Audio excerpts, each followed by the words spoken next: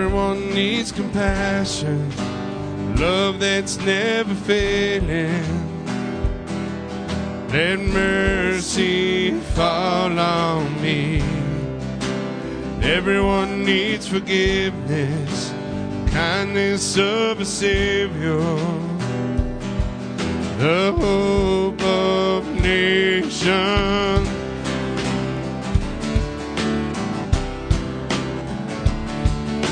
Savior, He can move the mountain. My God is mighty to save. He is mighty to save. Forever, author of salvation. He rose and He conquered the grave. Jesus conquered the grave.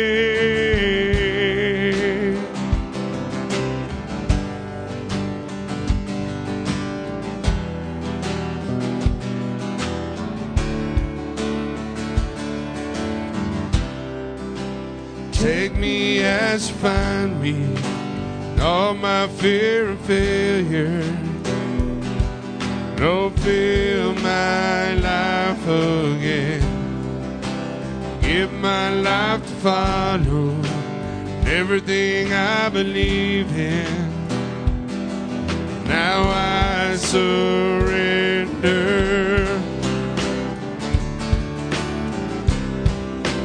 I surrender, Savior.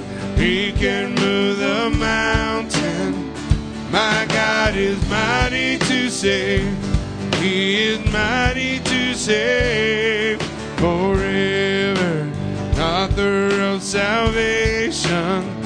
He rose and He conquered the grave. Jesus conquered the grave. So shine a light and let the whole world see. We're singing for the glory of the risen King.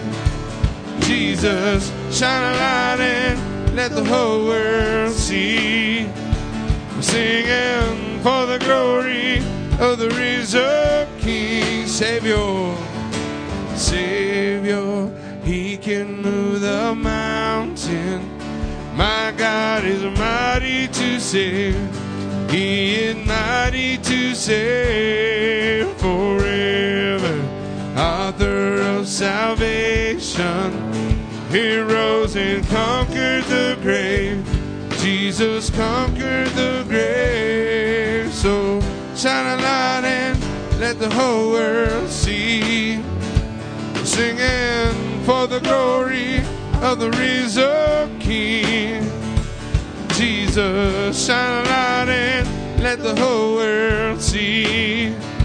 We're singing for the glory of the risen King. Savior, He can move the mountain. My God is mighty to save. He is mighty to save.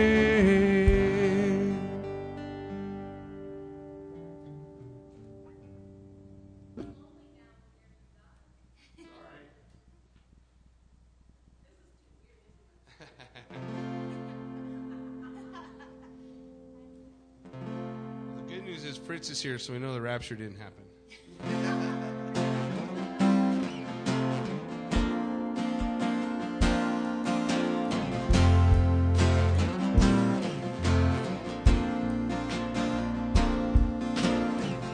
The sun cannot compare to the glory of your love. There is no shadow in your presence. No mortal man would dare stand before your throne, before the Holy One of heaven.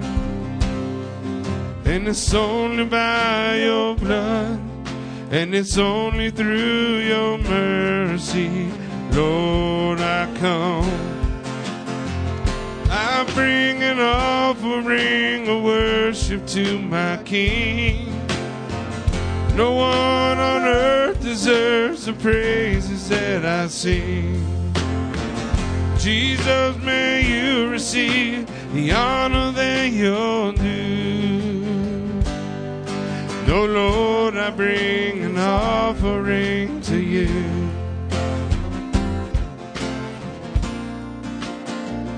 I bring an offering.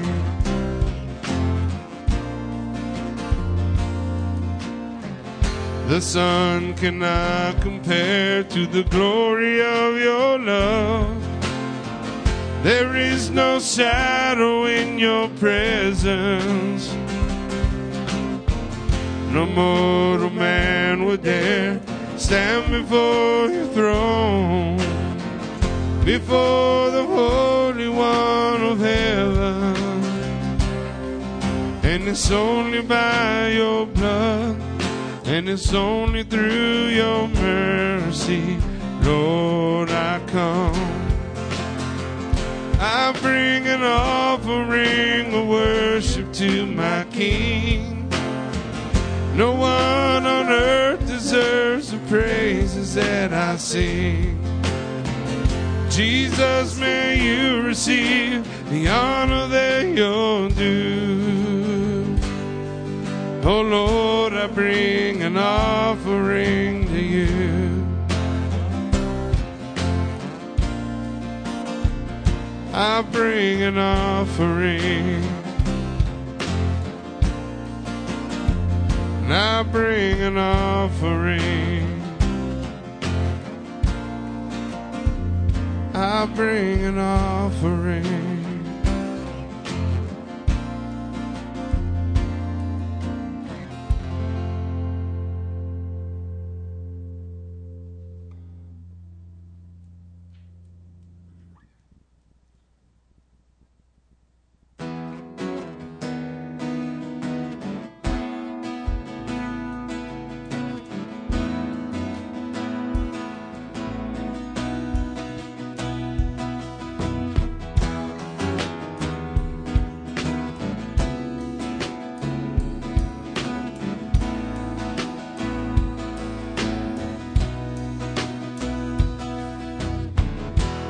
My Jesus, my lifeline, I need you more than I've ever known.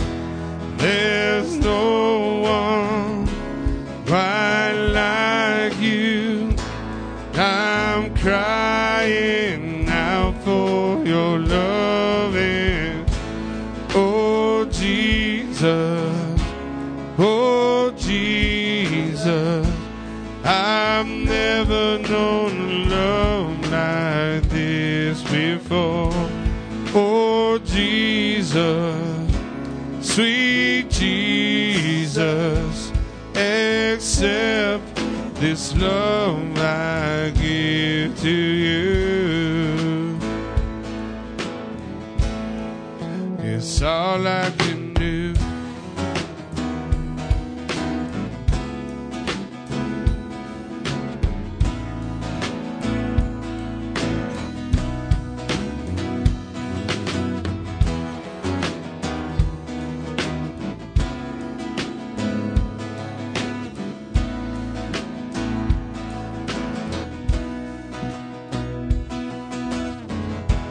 I'm searching, I'm longing. Please meet me just as you want to, and I'll stand here to offer up this song of love to you. Oh Jesus, oh Jesus, I've never known love like this before. Oh Jesus, sweet Jesus, accept this love I give to you. It's all I can do.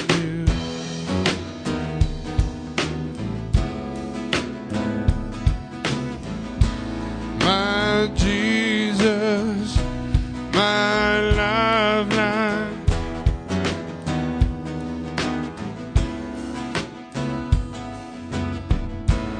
Accept this love I bring to you.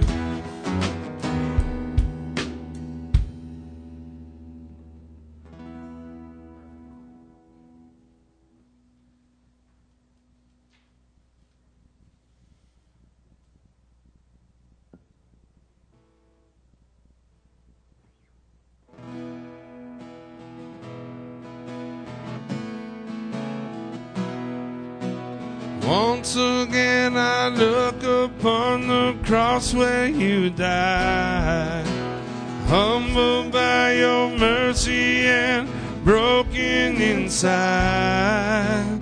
Once again I thank you. Once again I pour out my life.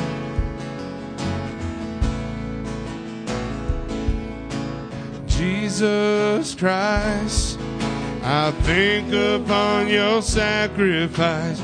You became nothing, poured out to death. Now many times wondered at your gift of life. I'm in that place once again. So once again I look upon the cross where you died, humbled by your mercy, broken inside. Once again I thank you. Once again I pour out my life.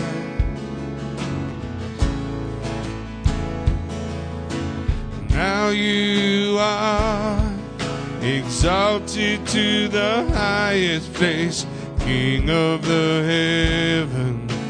One day I'll bow, but for now, marvel at this saving grace. I'm full of praise once again. Yes, I'm full of praise once again. So once again I look upon the cross where you died, humbled by your mercy and broken inside. Once again I thank you. Once again I pour out my life.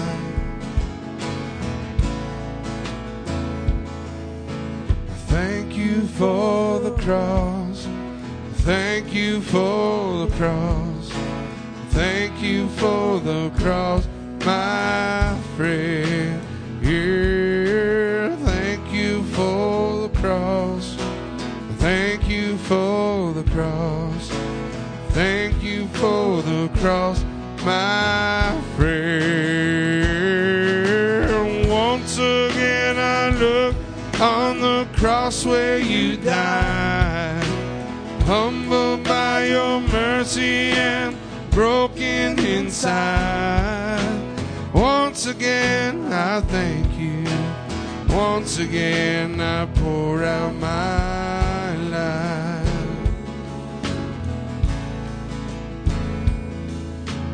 Thank you for the cross. Thank you for the cross. Thank you for the cross, my friend. Thank you for the cross. Thank you for the cross. Thank you for the cross, my friend.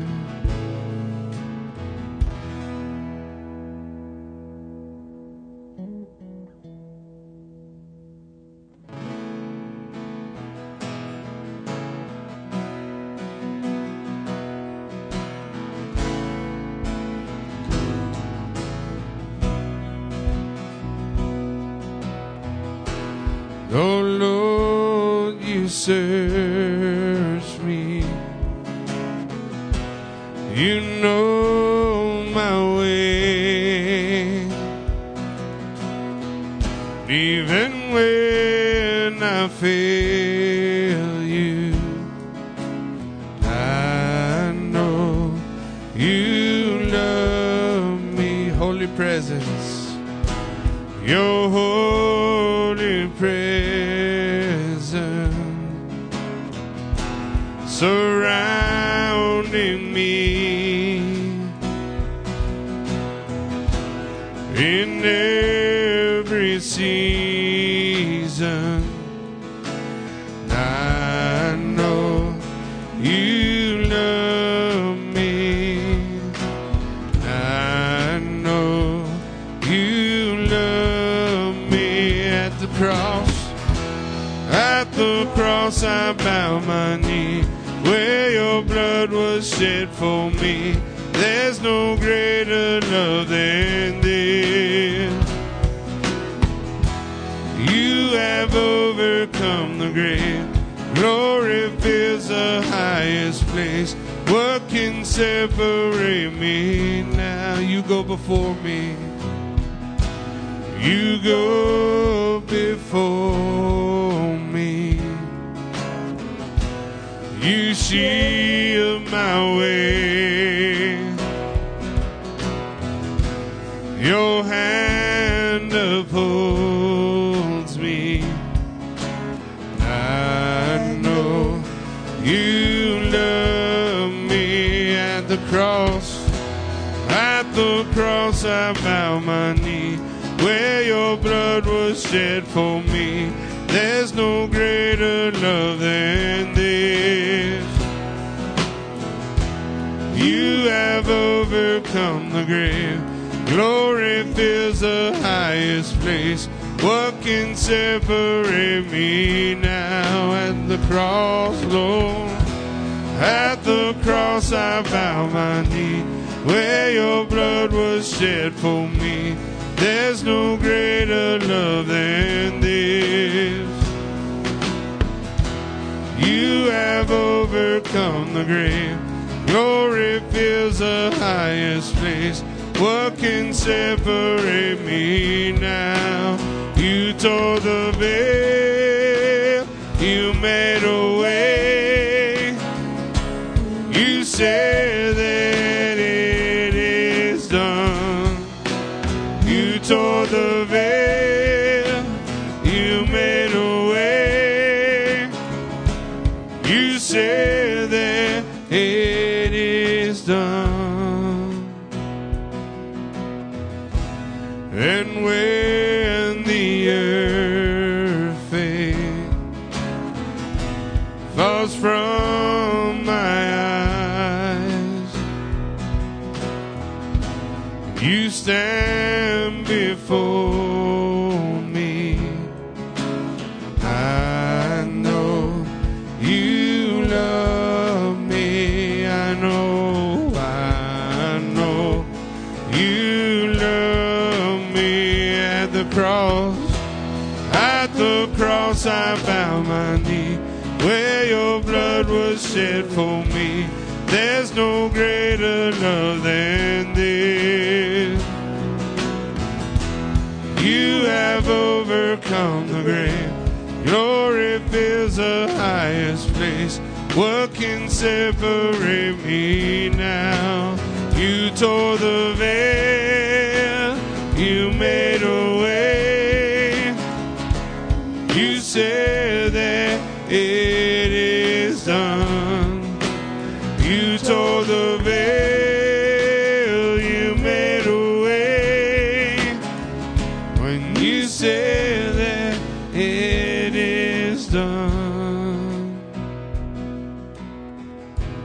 Oh Lord, you search me. You know my way. Even when I fail you, I know you love me. I know you love me.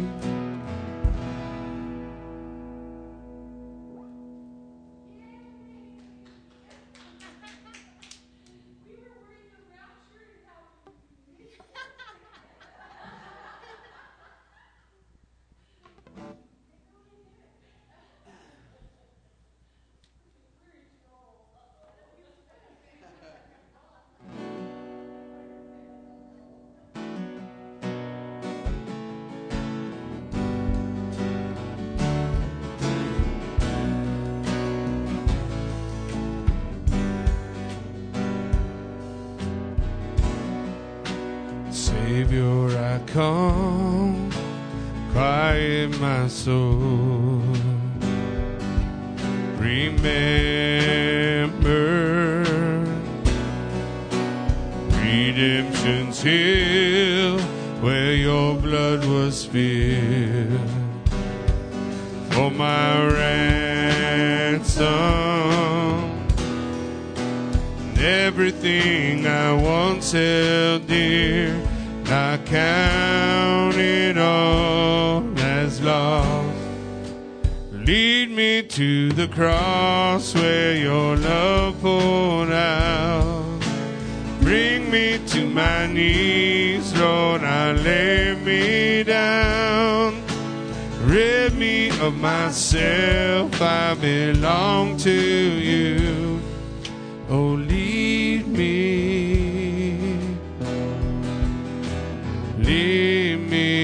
to the cross.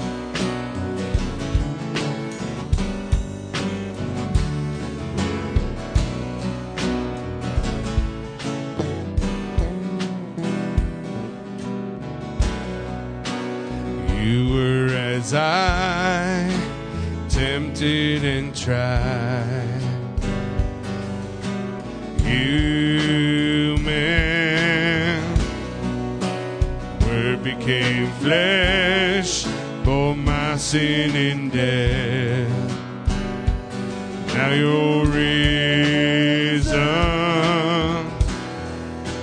and everything I once held dear, I count it all as lost.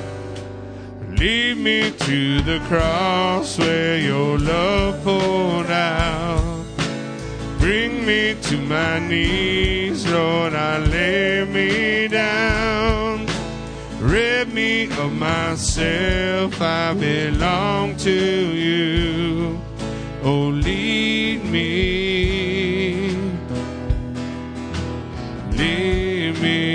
to the cross.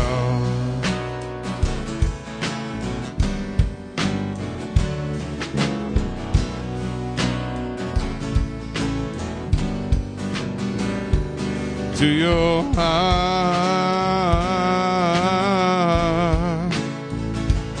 to your heart, lead me to your heart.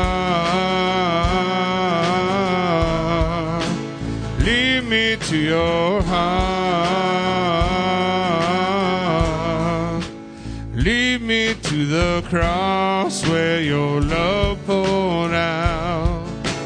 Bring me to my knees, Lord, I lay me down. Rid me of myself, I belong to you. Oh, lead me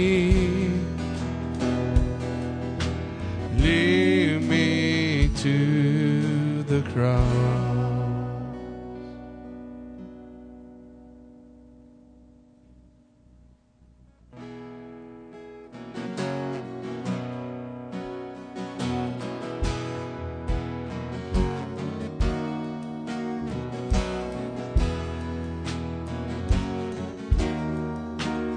There is love that came for us, humble to a sinner's cross, broke my heart in sinfulness, rose again victorious.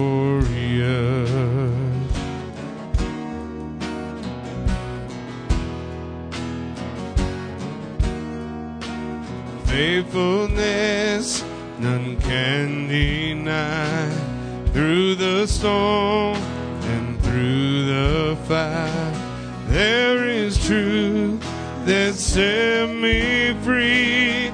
Jesus Christ who lives in me. You are stronger, you are stronger. Sin is broken, you have saved me. It is written, Christ is risen. Jesus, you are Lord of all.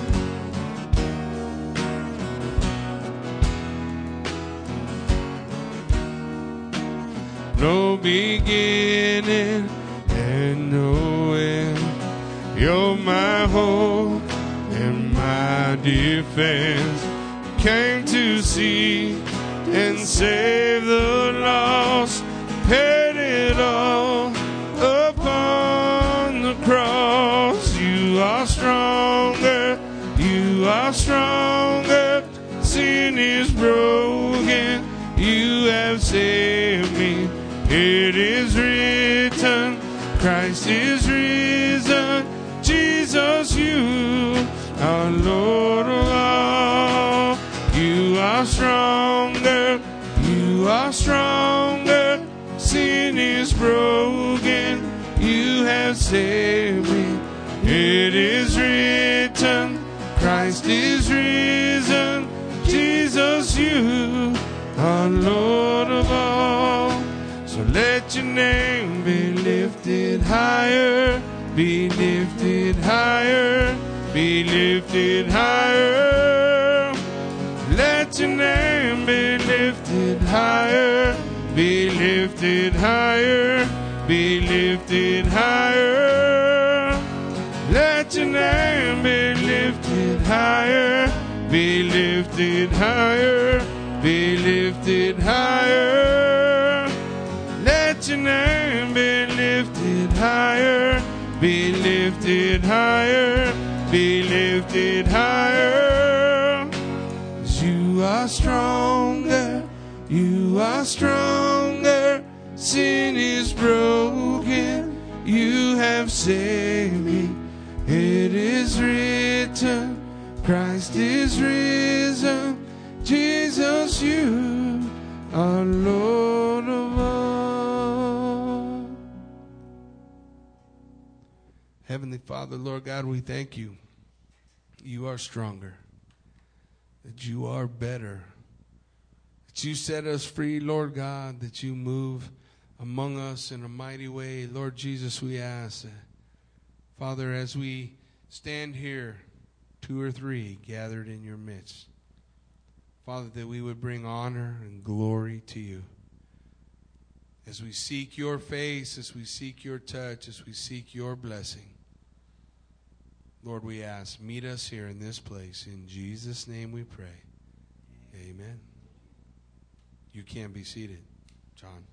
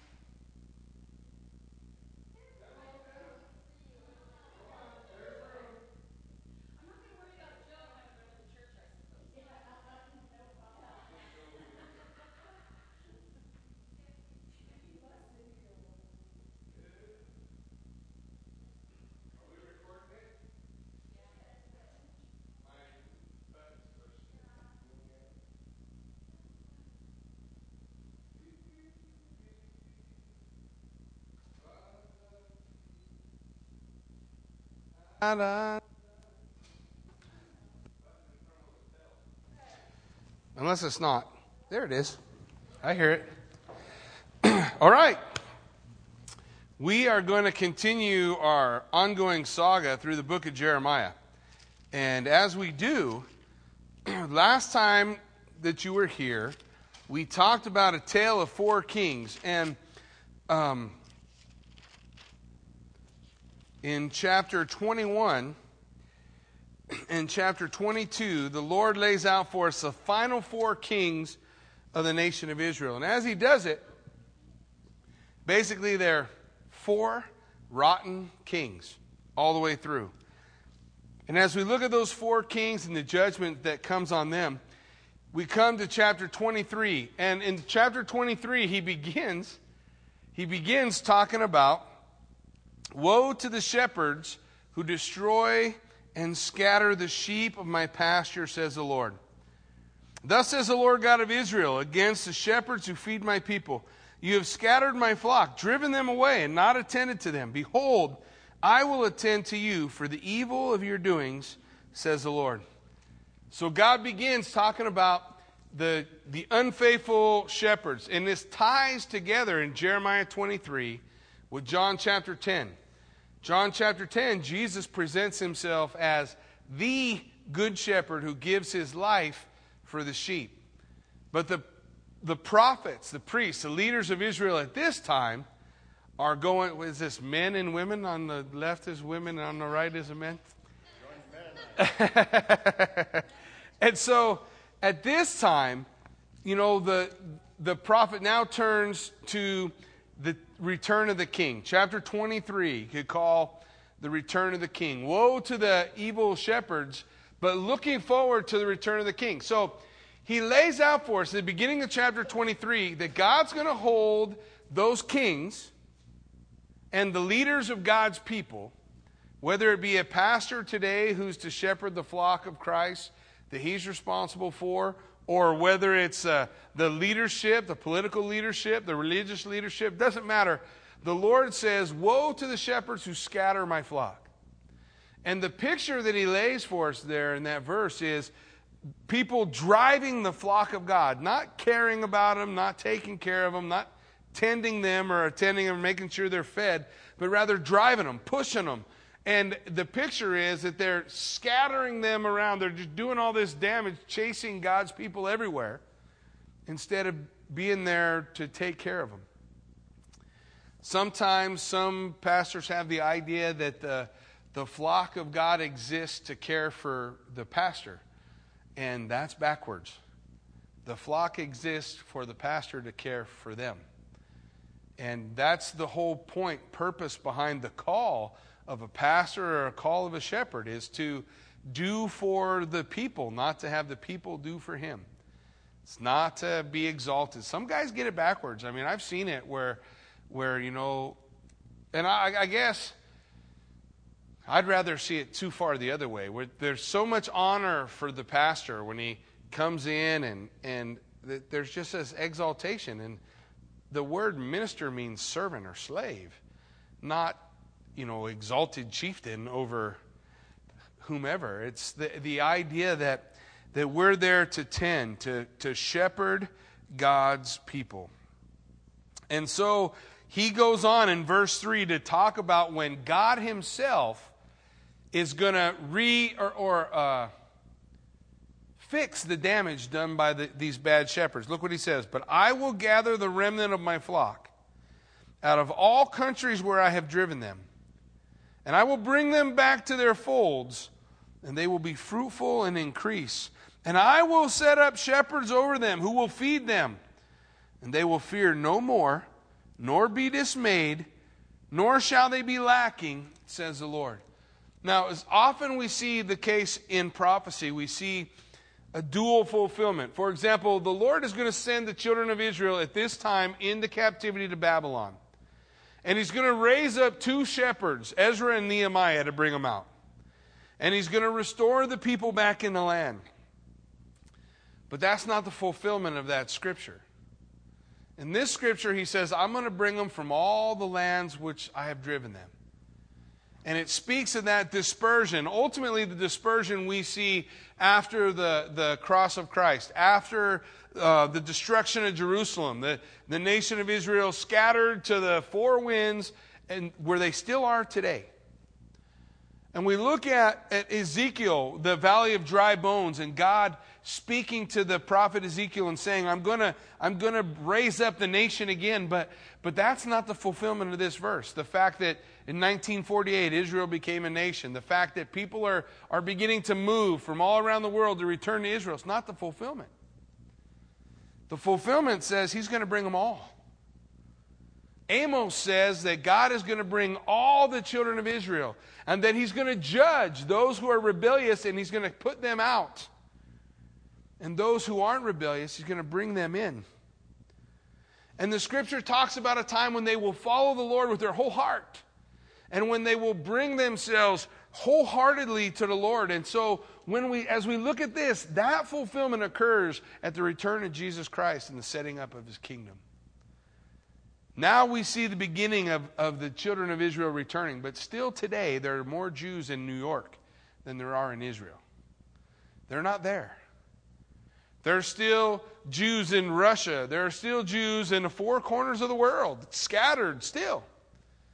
Some feeling the call to return to the homeland, but that's not the same as that call from the Good Shepherd.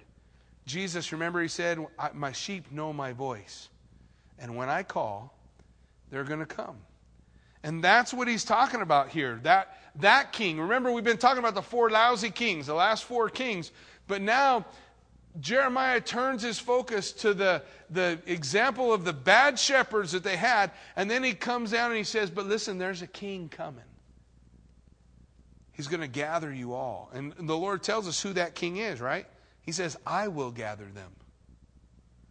I will shepherd them.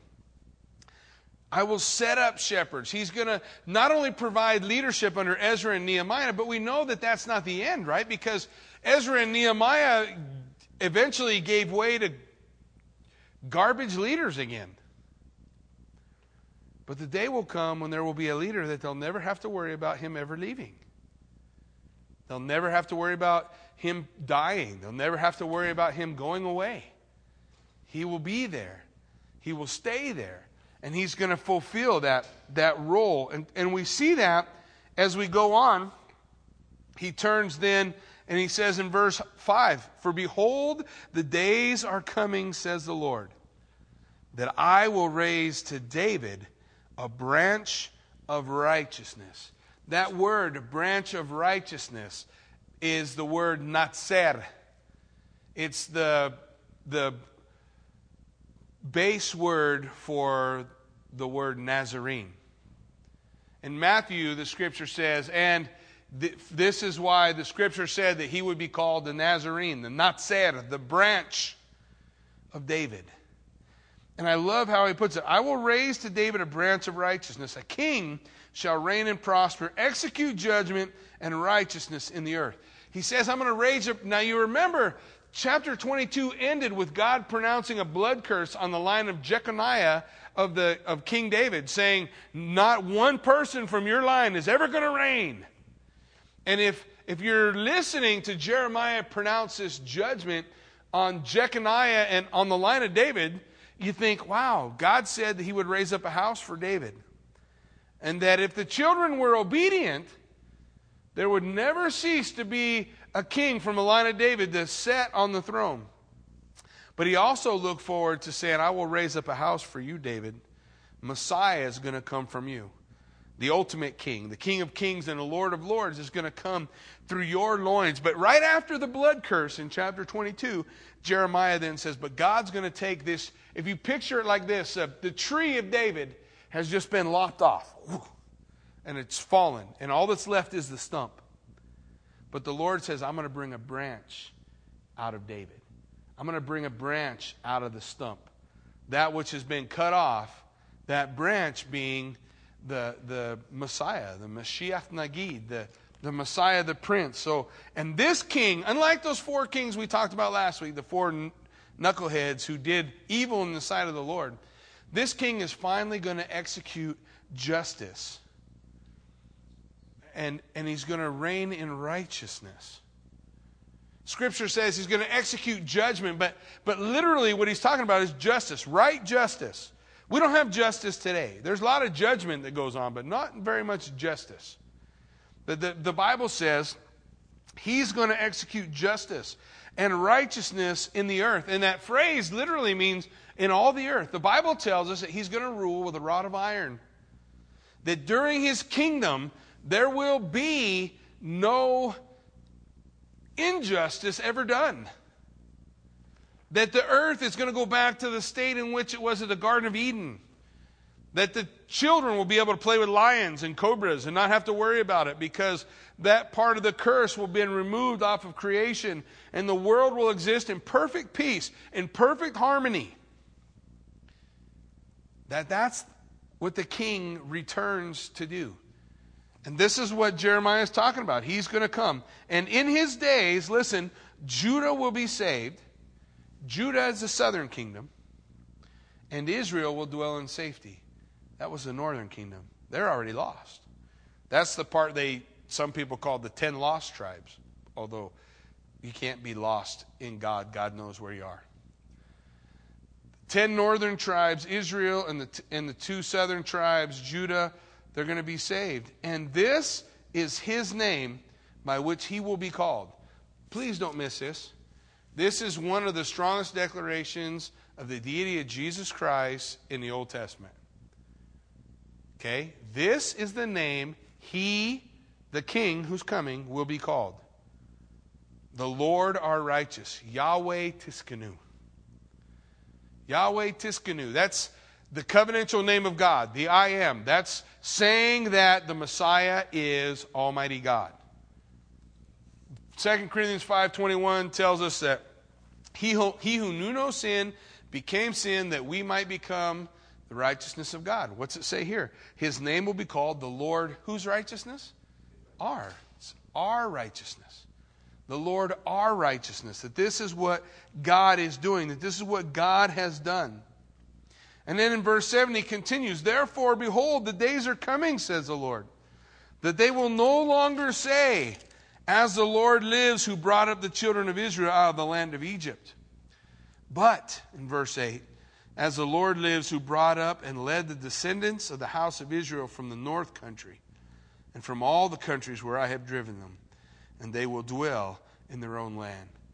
And see, again, that's looking forward to that kingdom age. Today, they say, the ones who the Lord led from the land of Egypt. But the day's coming when that king returns, when Jesus Christ again comes and he calls his people from the 4 corners of the world, and Israel will receive him as their Messiah. Those who aren't Israel. And as they receive him, then they're not going to be called those who the Lord led out of Egypt. But they'll be called those whom the Lord has brought. The redeemed, if you will, the remnant of the nation of Israel that finally receives her king. That finally says, we'll have you rule over us, rather than we have no king but Caesar. And so this day is coming, as they look forward to this day. Now, as he gives us this little synopsis in verse 1 through 8, he talks about this coming king. But then in verse 9, he again swings back around to begin to talk about those false shepherds, the bad shepherds. He says, my heart within me is broken because of the prophets, and all my bones shake. I'm like a drunken man, and like a man whom wine has overcome, because of the Lord, because of his holy words. Now, there is an occasion for people who want to point to this scripture and say that this scripture is what it means to be slain in the Spirit. That here what you have is him becoming like a drunk man. He's overcome, and so he's just going to fall down. But that's not what Jeremiah is saying. Jeremiah is saying, my heart's broken. My bones shake. I'm off balance because of the prophets, the false prophets of God who are lying to the people. And because of what the Word of God has to say to them, I'm shaken to the core. For the land is full of adulterers. For because of a curse, the land mourns. The pleasant places of the wilderness are dried up. Their course of life is evil, and their might is not right. Now, at the time when Jeremiah begins, the nation is kind of at a height. The prosperity is going pretty well. And Jeremiah begins to tell them this is all going to crumble. And slowly as it crumbles, they finally want to listen to Jeremiah. But all the way down the road, there are those shepherds who are saying, everything's good. Don't worry about it. No, you don't need to change the way you live. And they were adulterers. Why are they adulterers? Why are they adulteresses? Because God considered the nation of Israel his wife. And when his wife worshipped other gods, that was adultery. She was giving herself as a nation to another god. And so the Lord lays out, listen, the land's full of adulterers. And there's this curse, because here was what God gave in the Mosaic covenant. In the Abrahamic covenant, which is an eternal covenant, God gave 3 things to the nation of Israel. He gave descendants, blessing, and the land. And those 3 things are eternal. The land always belongs to them on the Abrahamic covenant. But in the Mosaic covenant, God said, you own the land, but you don't have to live there. In the Mosaic covenant, he said, if you obey, then I'll leave you in the land. It's all yours. But if you disobey, you're not going to live there. It's still your land.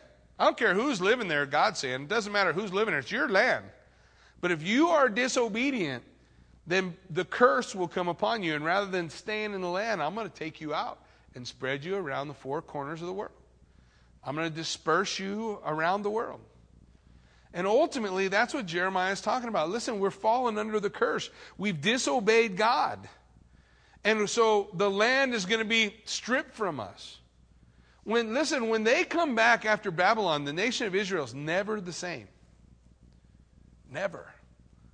In fact, the Bible says that when Ezra and Nehemiah build the temple, who later on Herod is going to redo, when they build the temple, the old men wept and cried because they remembered what the old temple looked like.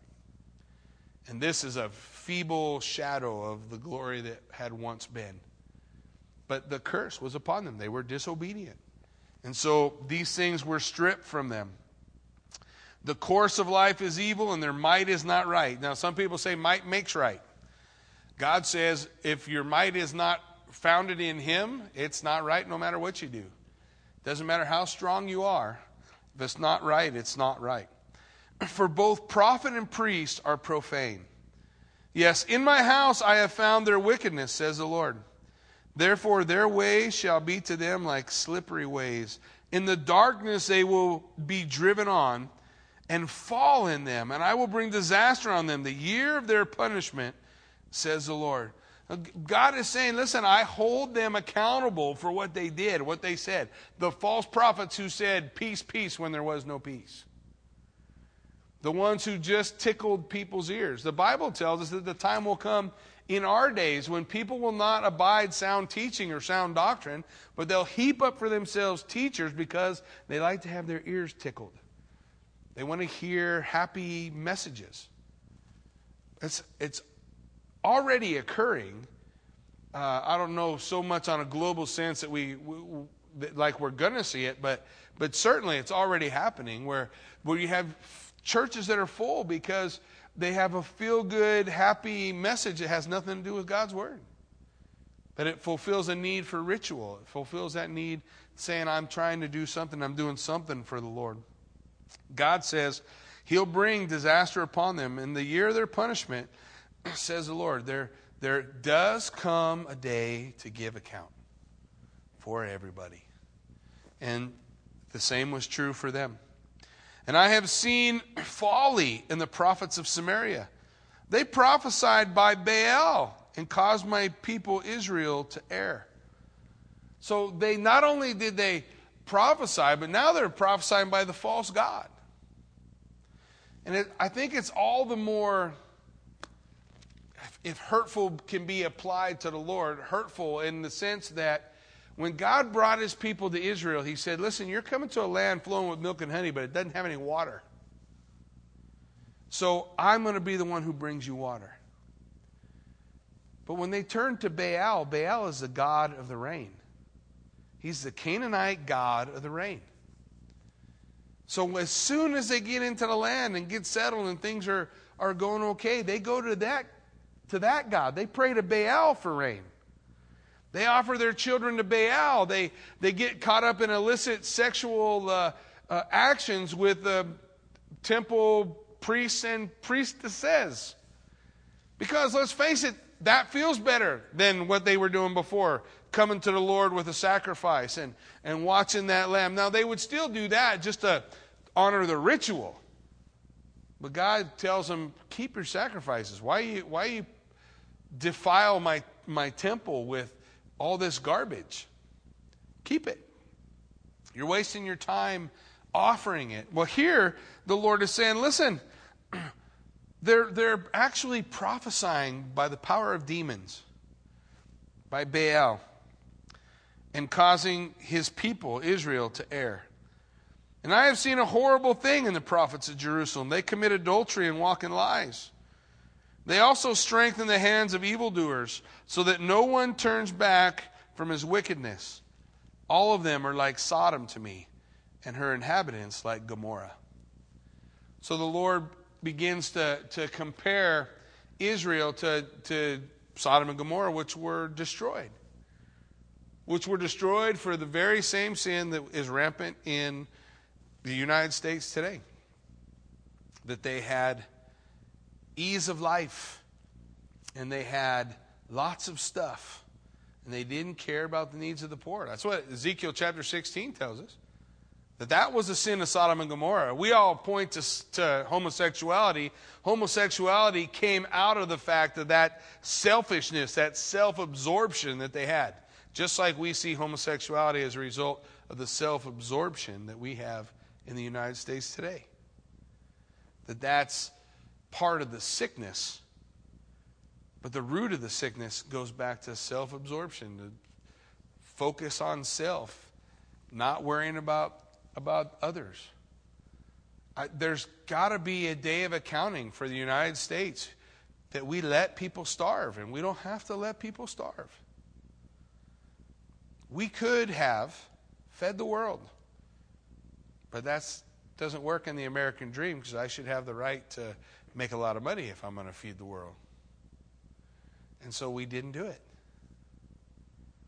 You know, when I sit back and I think, on any given Sunday, football Sunday, when the NFL's playing,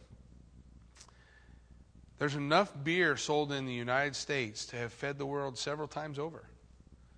If on one Sunday, every person who bought beer went without it and used that money, sent that money to buy food to feed the hungry, the entire world could be fed off of that one Sunday. And how many Sundays does that occur? 17 times a season. And then you got playoffs and the Super Bowl. Holy cow. I mean, Super Bowl could probably do it for quite a while.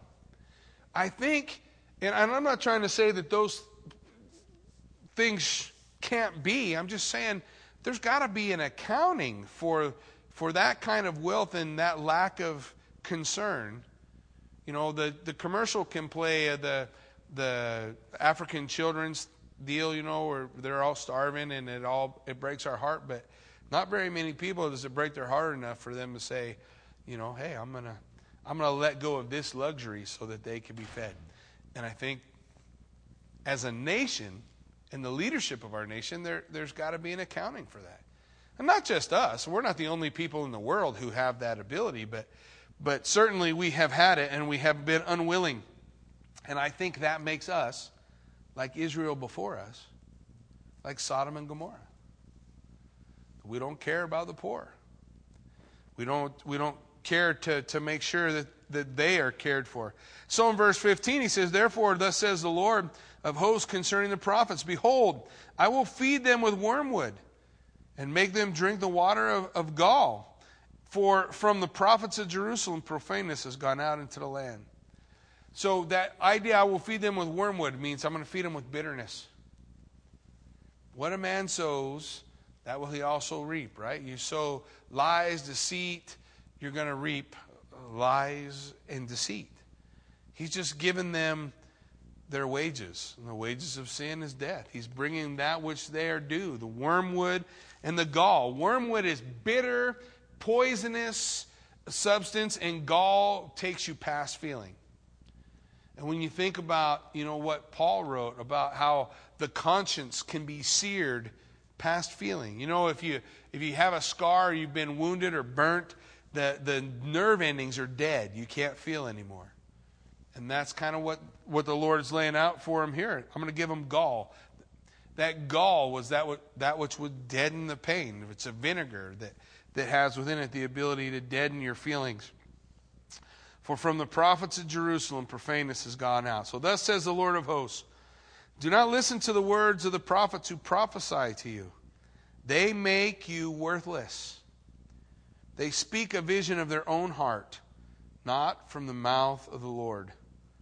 They continually say to those who despise me, the Lord has said, you shall have peace. And to everyone who walks according to the dictates of his own heart, they say, no evil shall come upon you. But you see, that's the very struggle that the nation had during the time of Judges. That there was no king in Israel, and every man followed the own dictates of his heart. But here the prophets, rather than saying, hey, God needs to be your king, seek first his kingdom and his righteousness. No, they're saying to the ones who follow the dictates of their own heart, which we discussed this morning is sick, is diseased, it needs to be recreated through Christ. They say to them, oh, it's all good.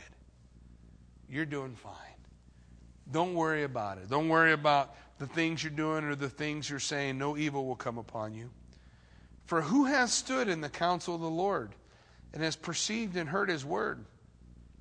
Who has marked his word and heard it? Behold, a whirlwind of the Lord has gone forth in fury, a violent whirlwind. It will fall violently on the head of the wicked. The anger of the Lord will not turn back until he has executed and performed the thoughts of his heart. In the latter days, you will understand it perfectly. All throughout time, we see what theologians call the progressive revelation of God. In Romans, Paul tells us that every man is accountable for what he knows and what he understands of God. So whatever God revealed throughout time, that was what man at that time was held responsible for. But the Lord is saying to us, to those of us upon whom the last days have fallen, and the Scripture declares that to be those who come after the resurrection of Christ. We entered into a period of time called the last days. It's been that way ever since Jesus went home until he returns. We're in the last days. He says in those days they'll understand it perfectly, what's going on, what occurred, the dispersion, the calling back. Daniel said in those days knowledge would increase and people will begin to understand. The Spirit of God will move among the people and they'll understand, have a regard for prophecy and for what God has done. And so in the latter days, they'll understand here what the Lord is laying out for them. For I have not sent these prophets, yet they ran. And I have not spoken to them, but they prophesied. I don't ever want to be one of those guys. I don't ever want to be one of those guys who has the thus saith the Lord if the Lord hasn't saith. To say those words without God having spoken puts you in bad company. For he said, these prophets, they ran, but I didn't send them. And they spoke, but I didn't tell them what to say. But if they had stood in my counsel and caused my people to hear my words, then they would have turned them away from their evil way and from the evil of their doings. He said, if only these guys had done the most important thing, and that is to point people to God's word. The Lord said in Deuteronomy chapter 13 and Deuteronomy chapter 18 that the way we would know a false prophet is, one, something they spoke that didn't occur. They're a false prophet. Don't listen to them.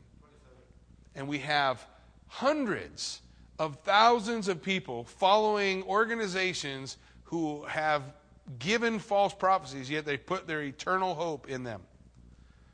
The false prophets of Mormonism, the false prophets of the Kingdom Hall, the false prophets of so many of the cults. The people place all their hope in them, even though they failed the test that God gave.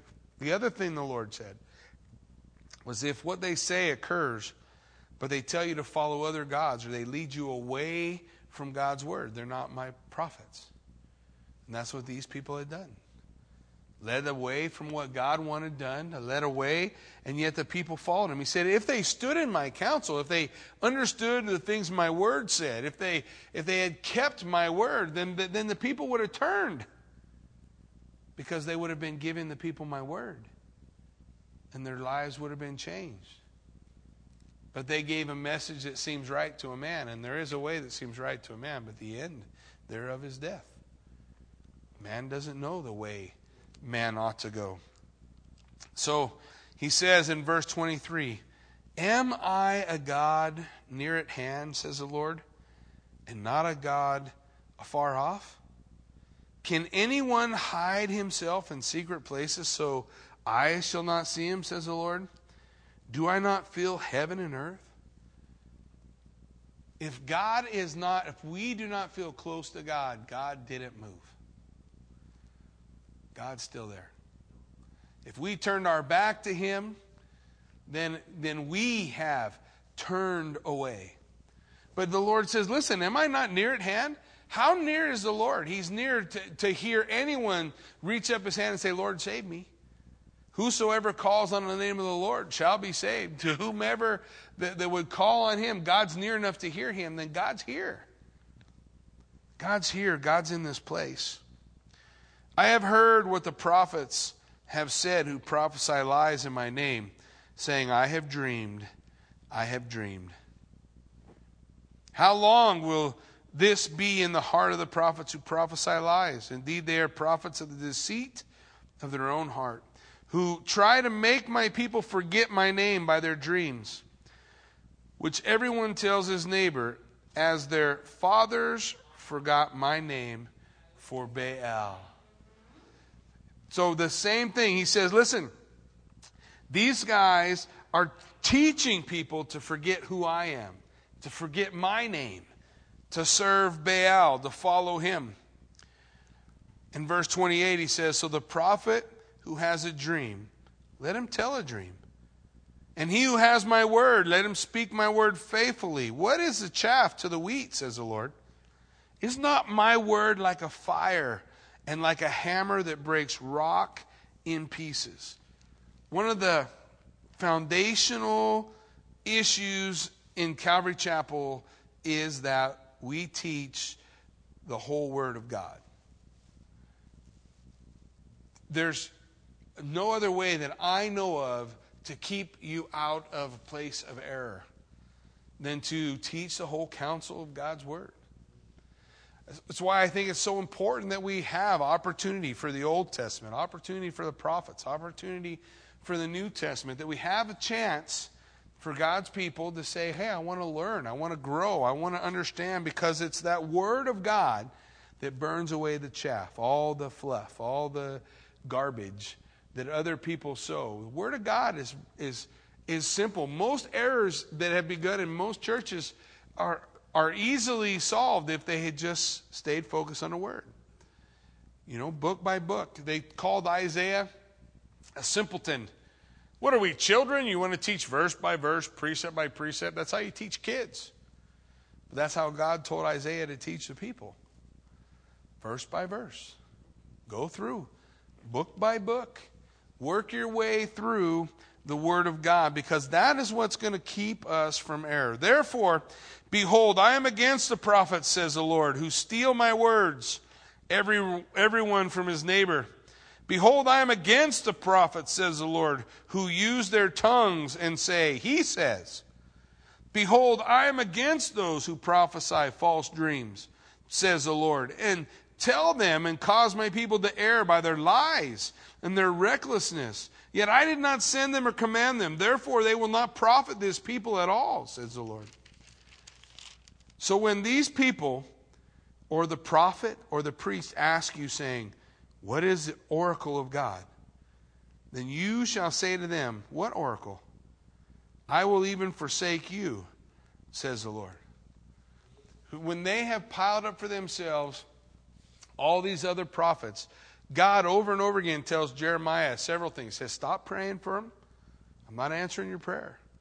They're going down this road. No matter what, they're going. He says to them, when they come to you and say, we need an oracle, what does the Lord have to say? It's God saying, what are you calling on me now for? I mean, I think about Jeremiah when he was going and talking to those 4 kings, and they arrested him and beat him. And the very next chapter, they send the same guy who arrested and beat him to go get him and ask him to bring a word from God. God's like, oh, there's no oracle. I have no other word for them. What's been given is what's been given. As for the prophet and the priest and the people who say, the oracle of the Lord, I will even punish that man in his house. Thus every one of you shall say to his neighbor and everyone to his brother, what has the Lord answered?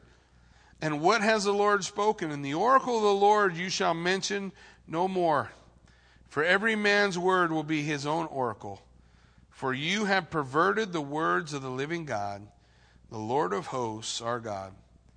So thus you will say to the prophet, what has the Lord answered you? And what has the Lord spoken? But since you say the oracle of the Lord, therefore, thus says the Lord, because you say this word, the oracles of the Lord, and I have sent to you saying, do not say the oracle of the Lord. Therefore, I, even I, will utterly forget you and forsake you, and the city that I gave you and your fathers, and I will cast you out of my presence. And I will bring an everlasting reproach upon you and a perpetual shame which will not be forgotten. This is God's word to the false prophets and the bad shepherds of his people. And that's harsh. I don't ever want to be counted among those people. I don't ever want to be counted among those who were not faithful. I don't want to be counted among those who were disobedient to what God had, what God desired for them. So he says to those prophets, there's no oracle. I'm not speaking to you. I'm not talking to you.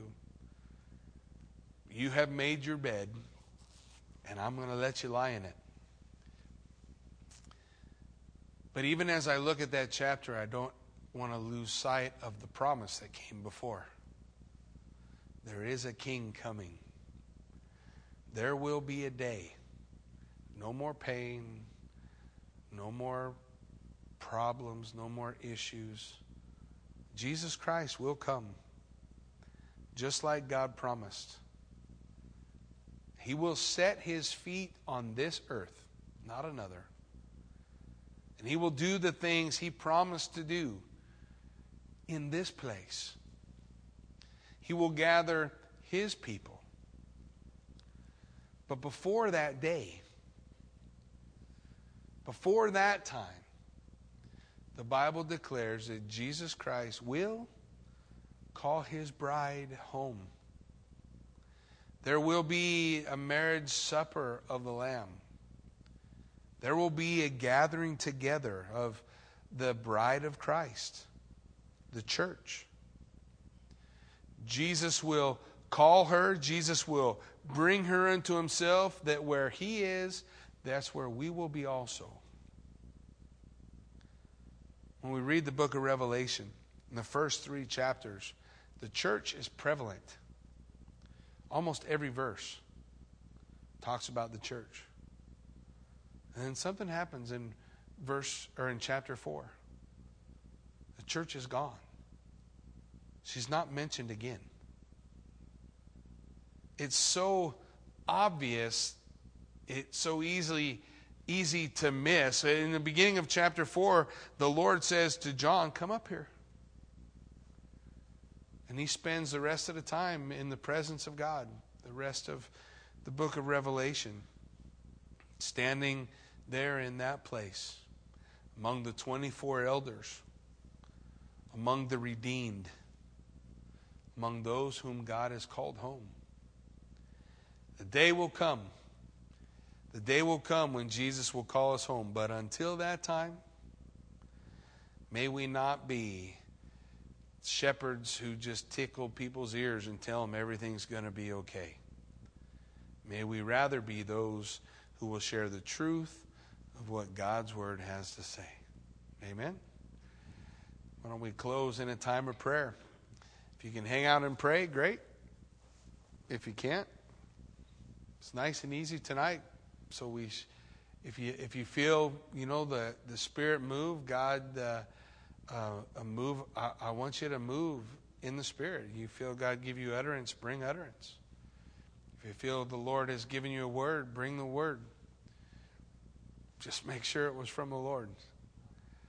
And, we don't have to be afraid to give ourselves to the Spirit of God. For the prophet is subject, the Spirit is subject to the prophet. And as we give ourselves to the Lord, I pray that God would move in that way. That He would give dreams. That He would bring a word. That He would do His work. Father God, we come before You tonight. Lord, we ask that You would just meet us in this place. God, we pray, Father, that Your Spirit would move. And Lord, we thank You, God, that we have opportunity to show ourselves faithful. We have opportunity as Your people to say, this day, maybe God didn't call everybody, but He called me to be here at this time, in this place, to hear these words. God, I pray that by Your Spirit, Your word would do what it's been sent to do, God, that it would fulfill the purpose. God, I pray that, Lord, in this time as we seek Your face, that Your Spirit would move among Your people. God, that You would drive our hearts to be one with Your heart. For until that day when You call us home, You have called for us to do a job, to be salt and light, to drive away or dispel the darkness, to hold back corruption. And we do that as we share Your word. God, we pray that You would empower Your people. God, we pray that You would touch the sick, that You would heal those, Lord God, that we lift up to You who are battling cancer, Lord, who may be coming to the end of their journey. But Father, we ask, God, that You would intervene, that it would be Your will to touch them with Your perfect healing. Raise them up as warriors called to go forth with Your word. Father, may You revive us again, that we might do all that You have called us to do, that we might bring honor and glory to Your name.